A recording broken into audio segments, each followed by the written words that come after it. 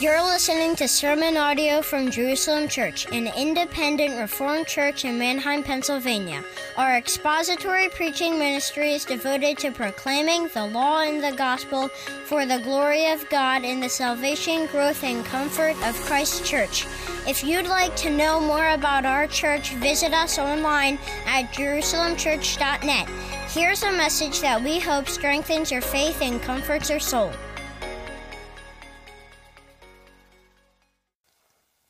Whenever someone tells you what they believe to be true, they're confessing a creed. Their beliefs, which influence their thoughts, feelings, words, and behavior. In one episode of the popular sitcom Young Sheldon, I don't watch the show, Sheldon is sitting with Pastor Jeff on the top step of the front of the church during a Sunday service. And Pastor Jeff asks Sheldon in front of the congregation, "So what do you think the odds are that God exists?" And Sheldon gives his creed. He says, "I think there's zero. I believe in science." Pastor Jeff asks, "So you don't think science and religion can go hand in hand?" Sheldon then expands his creed by explaining, "Science is facts, religion is faith. I prefer facts."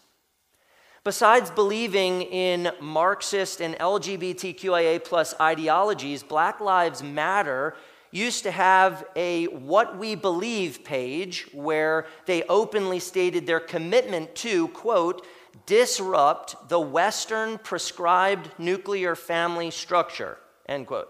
Now, they've since taken that down, the What We Believe page, but their creed continues to compel them to undermine the nuclear family, which is the building block of society.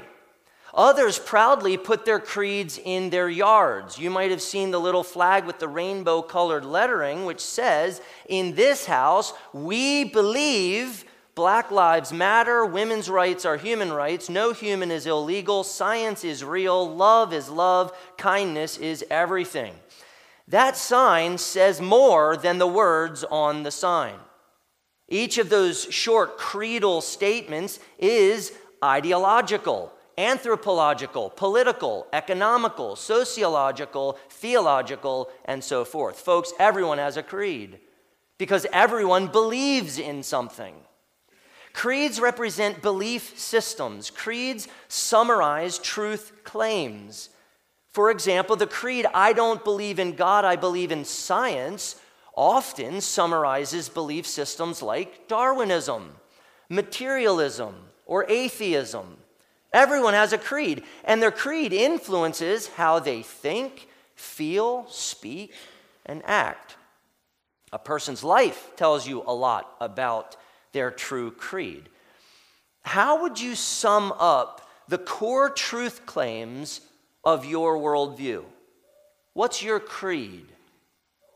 I've titled this sermon series, "The Gospel for Life, the Comforting Promises of the Apostles' Creed." And I'm going to preach through the Apostles' Creed. I'm going to preach the biblical truths stated and implied in the Apostles' Creed, which is a summary of the gospel. My aim is to preach the gospel for your greater knowledge and understanding of the gospel, but I want more.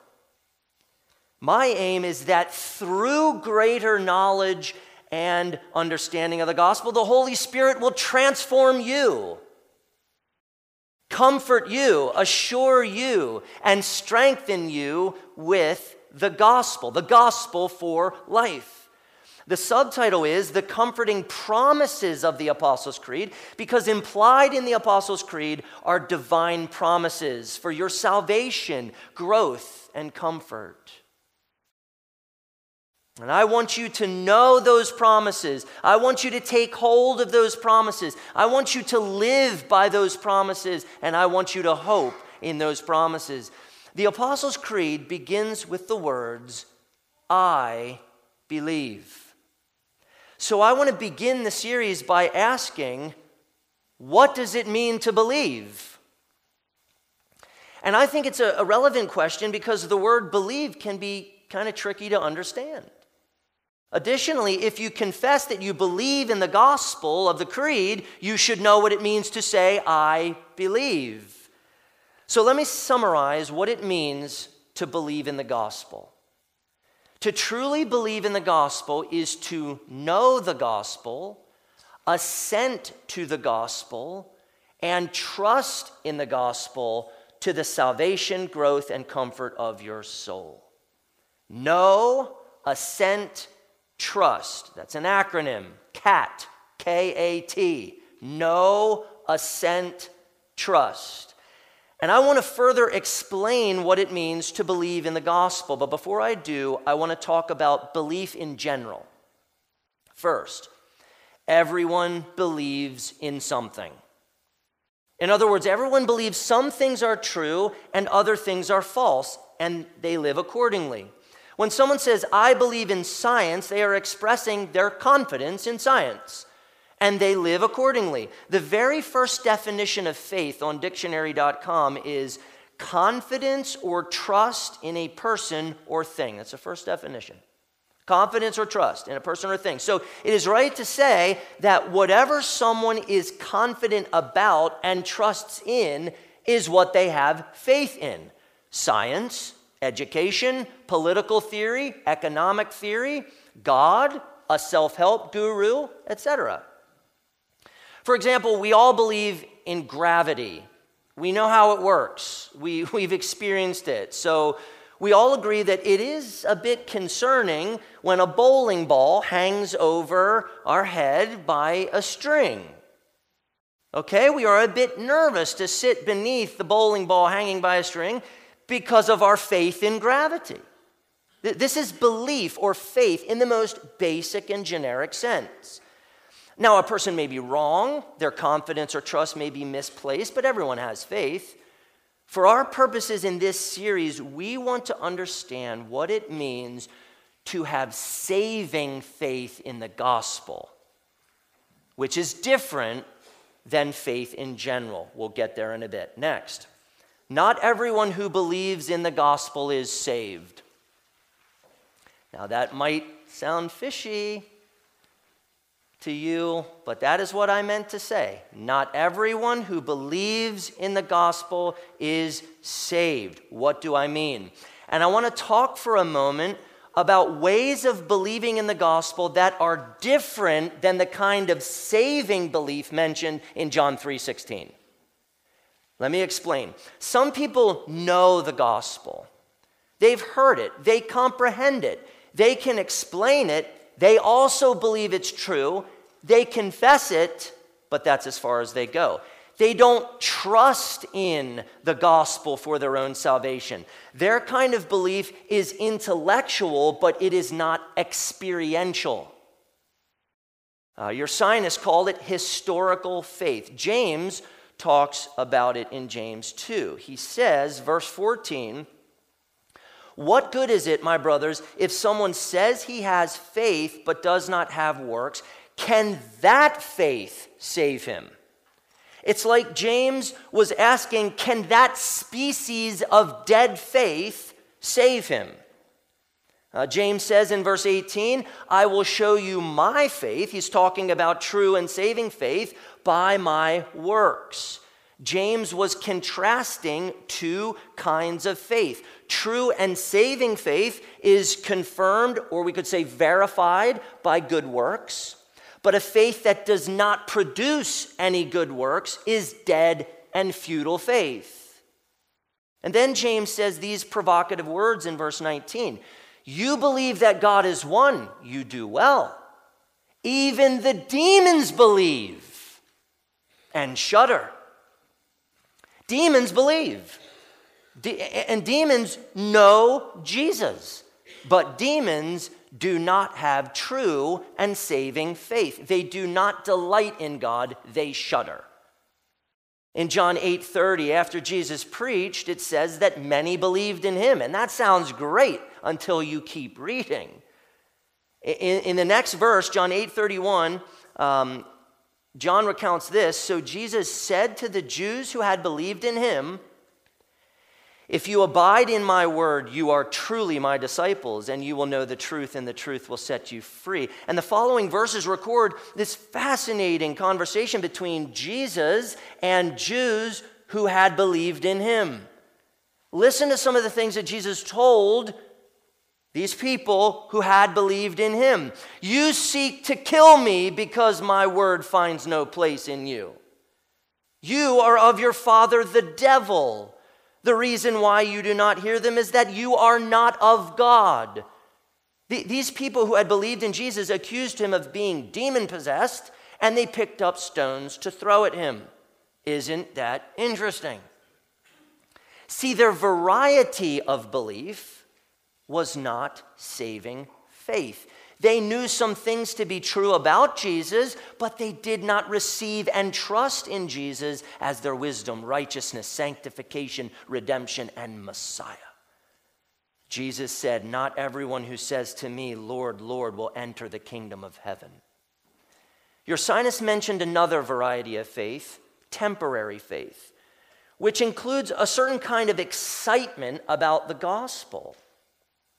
There's a kind of belief that knows, assents, professes, and even experiences joy over the gospel, but the joy is not true joy that arises from receiving Christ and his benefits, and the joy doesn't survive trials. The joy is caused by something other than the Holy Spirit and possessing Christ, so the joy is superficial and short-lived. When affliction comes, the belief and joy fade. And we see this exact kind of belief in the parable of the sower in Matthew 13. The rocky soil represents this kind of belief. The person hears the gospel and immediately receives the gospel with joy. But because this man has no root in himself, the gospel doesn't establish a deep and strong root system within his heart. He only endures for a little while and eventually he falls away. Saving faith is represented in that parable by the good soil who hears and understands the word and does what? Bears much fruit. Temporary and inauthentic faith fails to bear fruit and in time fizzles out. When God gives true faith, God sustains true faith to the end.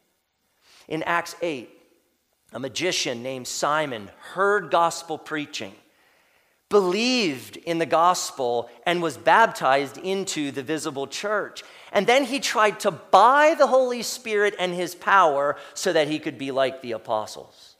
And Peter told Simon, "Your heart is not right before God." Peter urged Simon to repent and told him, "For I see that you are in the gall of bitterness and in the bond of iniquity." And I don't think Simon lost true faith or lost his salvation. I think if he didn't truly repent, and there's some fuzziness in the story, he had temporary or inauthentic faith. Folks, Scripture teaches that someone can believe and confess the truths of the gospel without believing and receiving Christ and the benefits of the gospel. To truly believe is to truly receive. True belief is intellectual and experiential. Now, why is this important? Well, the whole point of believing in the gospel is receiving Christ and his benefits. Receiving Christ and his benefits. And if one is satisfied to simply confess truth without receiving Christ and his benefits, they're missing the entire point of faith. Faith is gaining Christ. Faith is taking hold of Christ and his benefits. So when I urge you to believe and to trust in Christ, I'm urging you to receive Christ for your salvation, comfort, and eternal well-being. There is a way to confess the Apostles' Creed and not receive Christ and his benefits. Oh, that you and I would confess the Apostles' Creed with deep conviction, unwavering confidence, and enduring joy because we possess what we confess. Every truth of the Creed is precious and central to your comfort, confidence, strength, and joy in Christ. So don't just confess it, receive it, and rejoice. So it's true to say that not everyone who believes in the gospel is saved, and yet it is also true to say everyone who truly believes in the gospel is saved. Now I'm talking about true and saving faith. I'm talking about a belief that receives and rests on Christ. When the Apostles' Creed begins, I believe, it's talking about saving faith, about trusting into God. J.I. Packer said, the Creed's opening words, I believe in God, render a Greek phrase coined by the writers of the New Testament, meaning literally, I am believing into God. That is to say, over and above believing certain truths about God, I am living in a relation of commitment to God in trust and union. Trust and union. In other words, true belief is not simply believing truths about God. It's trusting into God and experiencing true union and communion with God. This is why the scripture, what the scripture means when it says things like, whoever believes in, or we could say into him, is not condemned. Or whoever believes in or into the Son has eternal life. Or behold, God is my salvation. I will trust and will not be afraid, for the Lord God is my strength and my song, and he has become my salvation. The Creed is talking about the kind of faith that Paul explains in Romans 10, 9 and 10. If you confess with your mouth that Jesus is Lord and believe in your heart that God raised him from the dead, you will be saved. For with the heart one believes and is justified, and with the mouth one confesses and is saved. True belief always justifies, because true faith actually receives and rests on Christ. Faith is the Spirit-wrought instrument by which you receive Christ and God's grace and favor. Faith is being grafted into Christ.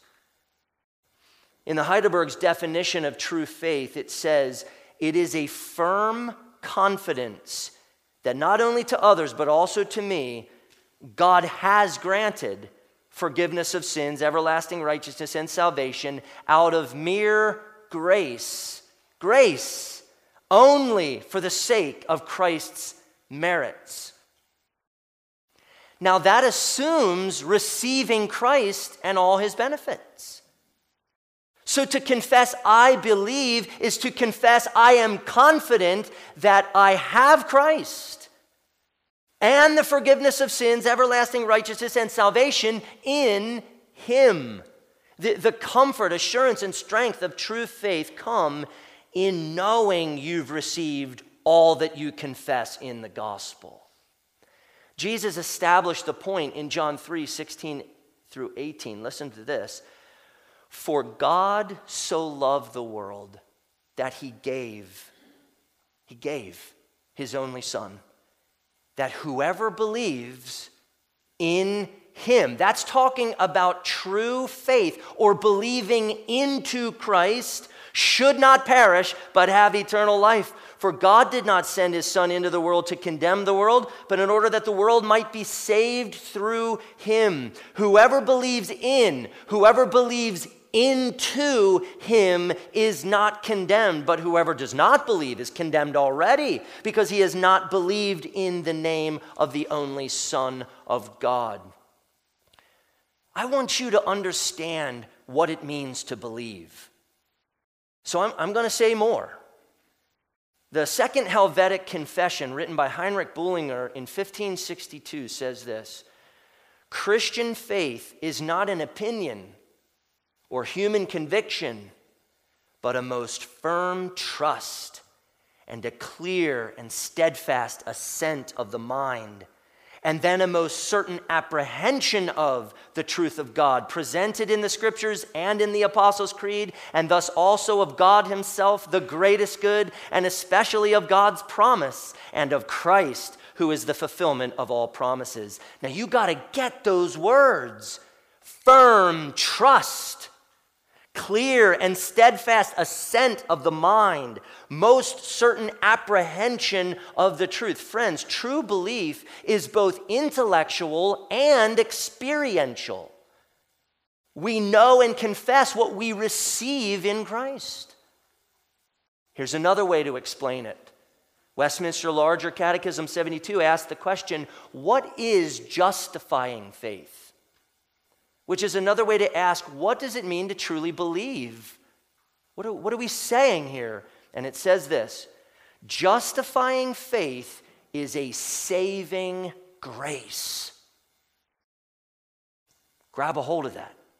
Justifying faith is a saving grace wrought in the heart of a sinner by the Spirit and the Word of God, whereby he, being convinced of his sin and misery and of his own inability and the inability of all other creatures to rescue him from his lost condition, not only assents to the truth of the promise of the gospel, pay attention to this next part, but receives and rests on Christ and his righteousness held forth in that truth, for pardon of sin and for the accepting and accounting of him as righteous in the sight of God for salvation.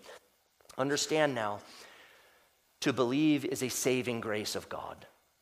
To believe is to receive and to rest on Christ and his benefits given to you by God. Friends, this is why the New Testament says things like, so that we might receive the promised Spirit through faith.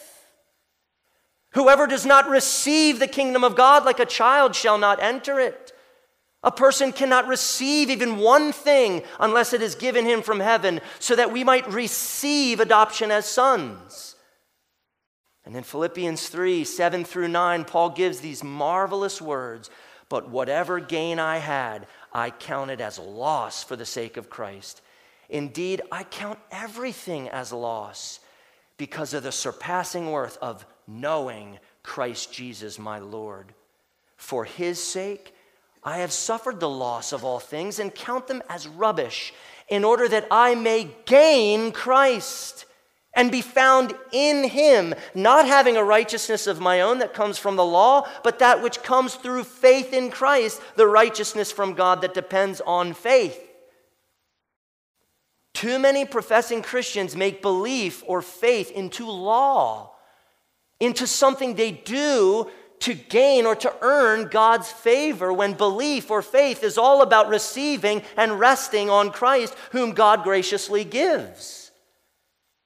Oh, that we would understand faith as receiving and resting on Christ and his benefits graciously given to us by God. In college and seminary, folks, I needed fat books.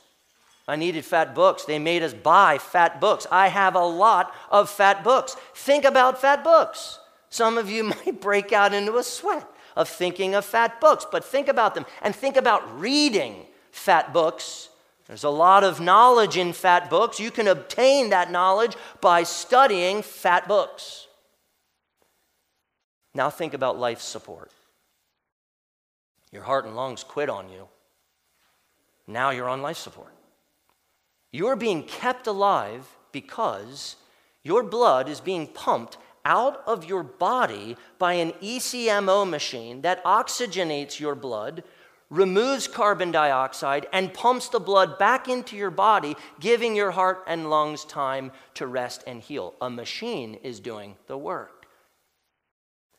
Do you have a college textbook faith or a life support faith?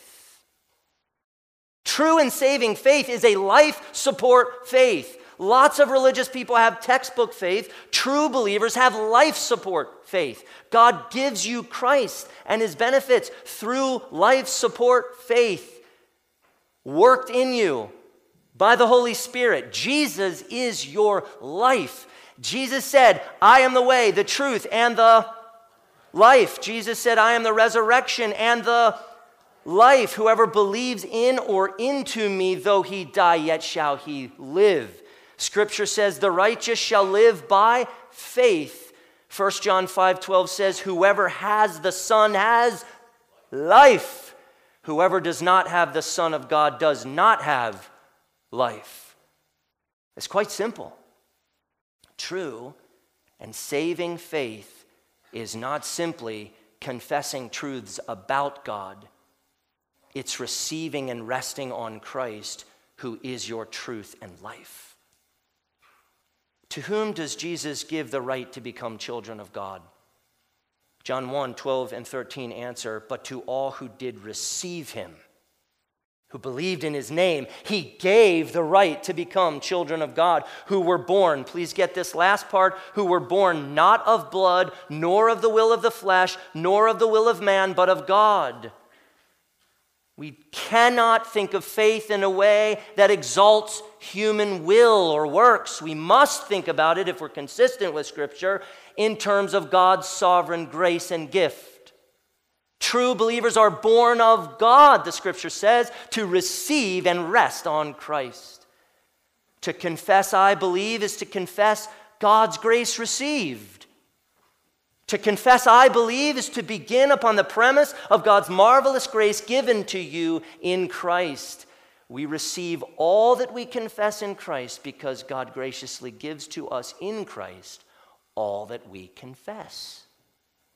Which leads us to everyone who truly believes in the gospel receives God and the many benefits of the gospel.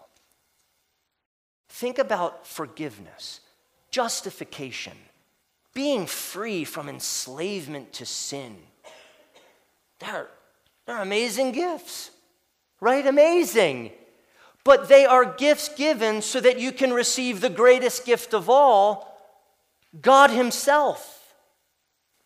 Now, I'll be officiating Drew Mumal and Lily Red Kay's wedding next Sunday. And in weddings, you often hear these words, to have and to hold from this day forward. And it's interesting because marriage is a temporary illustration in this life of the gospel.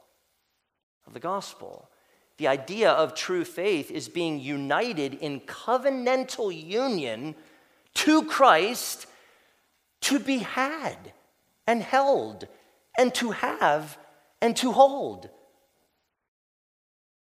Through believing, you receive Christ and you have true communion with Christ. Relationship with God is the ultimate gift. Justification is a means to union and communion with God. The forgiveness of sins is a means to union and communion with God. The forgiveness of sins, having God's wrath removed from you by Christ, is a means to the end of reconciliation and restored fellowship with God himself. Article 22 of the Belgic Confession says this, and faith is the instrument that keeps us in communion with him and with all his benefits. Saints, belief is the instrument or tool God sovereignly uses to keep you in communion with Christ and all his benefits. By sustaining your belief or trust in him, God sustains your communion with him. By deepening your faith through his means, God deepens your communion with him through his means. Do you understand where I'm going here? I hope you do. I hope you're tracking this. Who's able to strengthen and sustain your faith? Why did the apostles say to Jesus, increase our faith?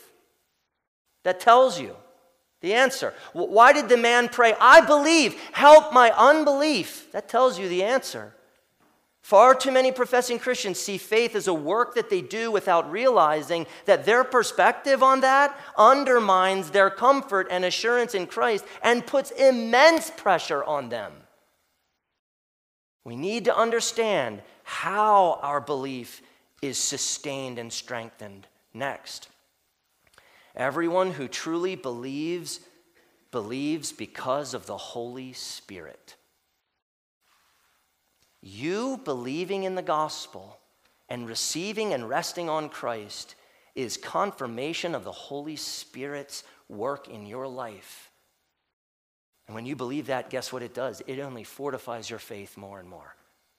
That he's working in you, sustaining you. If you believe that it's up to you to strengthen your belief, you will be very anxious, fearful, and weary, or you'll just trust yourself. But you will depend on Christ when you realize and trust that you cannot strengthen your belief but the Spirit can. Paul and his evangelistic team went to Philippi. And it was the Sabbath, and they went down by the riverside, and a group of women assembled and listened to listen to them teach the gospel, and Lydia was one of the women with them, and she heard the gospel. Very exciting scene. And Acts 16, verse 14 says, the Lord opened her heart to pay attention to what was said by Paul. And then she and her whole household were baptized, marking their entrance into the visible church. Now, how did Lydia come to believe the gospel? It's quite clear. The Lord opened her heart. The Lord gave her true and saving faith. This is what happened on the road to Emmaus, Luke 24:45. Then he, Jesus, opened their minds to understand the scriptures. See, as Paul explained in 1 Corinthians 2:14, the natural person does not accept the things of the Spirit of God, for they are folly to him, and he is not able to understand them because they are spiritually discerned. And I take Paul to mean no one truly understands and believes in the gospel unless the Holy Spirit gives them true faith. We're talking about life support faith. Life support faith. Listen, if you make your faith a work, just stay with me. If you make your faith a work, something that's on you, you got to do it. What will you tell yourself when your faith is weak and ailing? What will you tell yourself to get things going? You'll give yourself a law-filled pep talk. Man, I really need to believe more. What's wrong with me? I can do this. I can try harder to believe more. I can put more energy into this. I've been lazy recently, so I really got to kick it in. I really need to bear down on my devotions this week. I really need to bear down on prayer this week. I mean, I got to gut this out. That's what you'll do, because your belief is wrong about what faith is. And that message of this law-filled pep talk is very different than the gospel. Don't turn to law expecting to receive what only the gospel can give. Turn to Christ. Depend on Christ. Receive the grace of Christ that he has for you in the gospel. Heidelberg 21 is profoundly helpful to you and me when our belief is weak and it is wavering. And we're asking the question, am I even saved?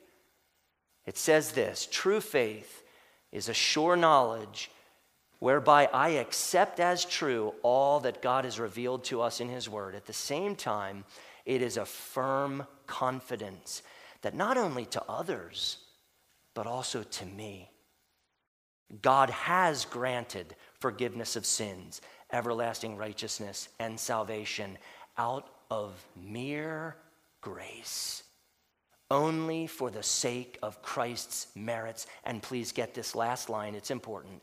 This faith, the Holy Spirit works in my heart by the gospel. We don't need to work harder. We need to receive the gospel. So when our belief is weak and our belief is wavering and we're asking the question whether we're actually saved, we ought to also ask a few other questions. How can I get more gospel? How can my knowledge of the gospel grow? How can I better understand what God has revealed to me in his word? How can I hear more about the forgiveness of my sins and Christ's righteousness imputed to me and the salvation that I have in Christ and the sufficiency of Christ's merits? To what should I turn expecting to receive God's grace promised me in the gospel? Where should I go? What should I turn to? And here's where the last point is so very important for you to understand. If you grab hold of this last point, you are going to understand how we intend to shepherd you, what our church is about, what we're going to prioritize at our church. Like this last point is going to tell you so much about how we think at this church and why we make the decisions we do.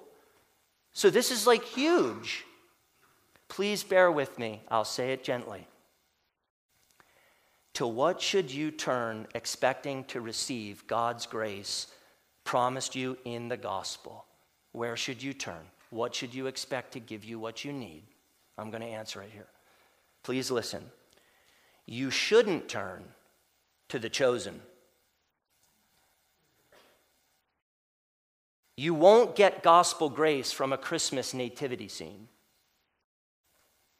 God does not dispense his grace to you through a stained glass image of Jesus, or a walk in the woods, or by fleecing him, or by reading a book about someone who allegedly went to heaven and returned to tell you all about the experience.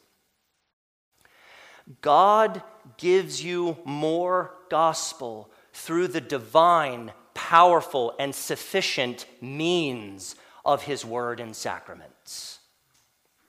The gospel preached and the gospel visualized and given to you in the sacraments are God's divine, powerful, and sufficient means to work faith in your heart and to sustain and to strengthen your communion with Christ. God has chosen to give you himself through the living preaching of the word and through the sacraments in which you receive grace from God and you actually commune with Christ himself. Idolatry is not simply bowing down before a golden statue. It's way broader than that. It is also turning to powerless things, expecting them to give you gospel comfort and assurance and strength when they can't. They're dead and empty. What is alive? What is powerful? Where will we get Christ?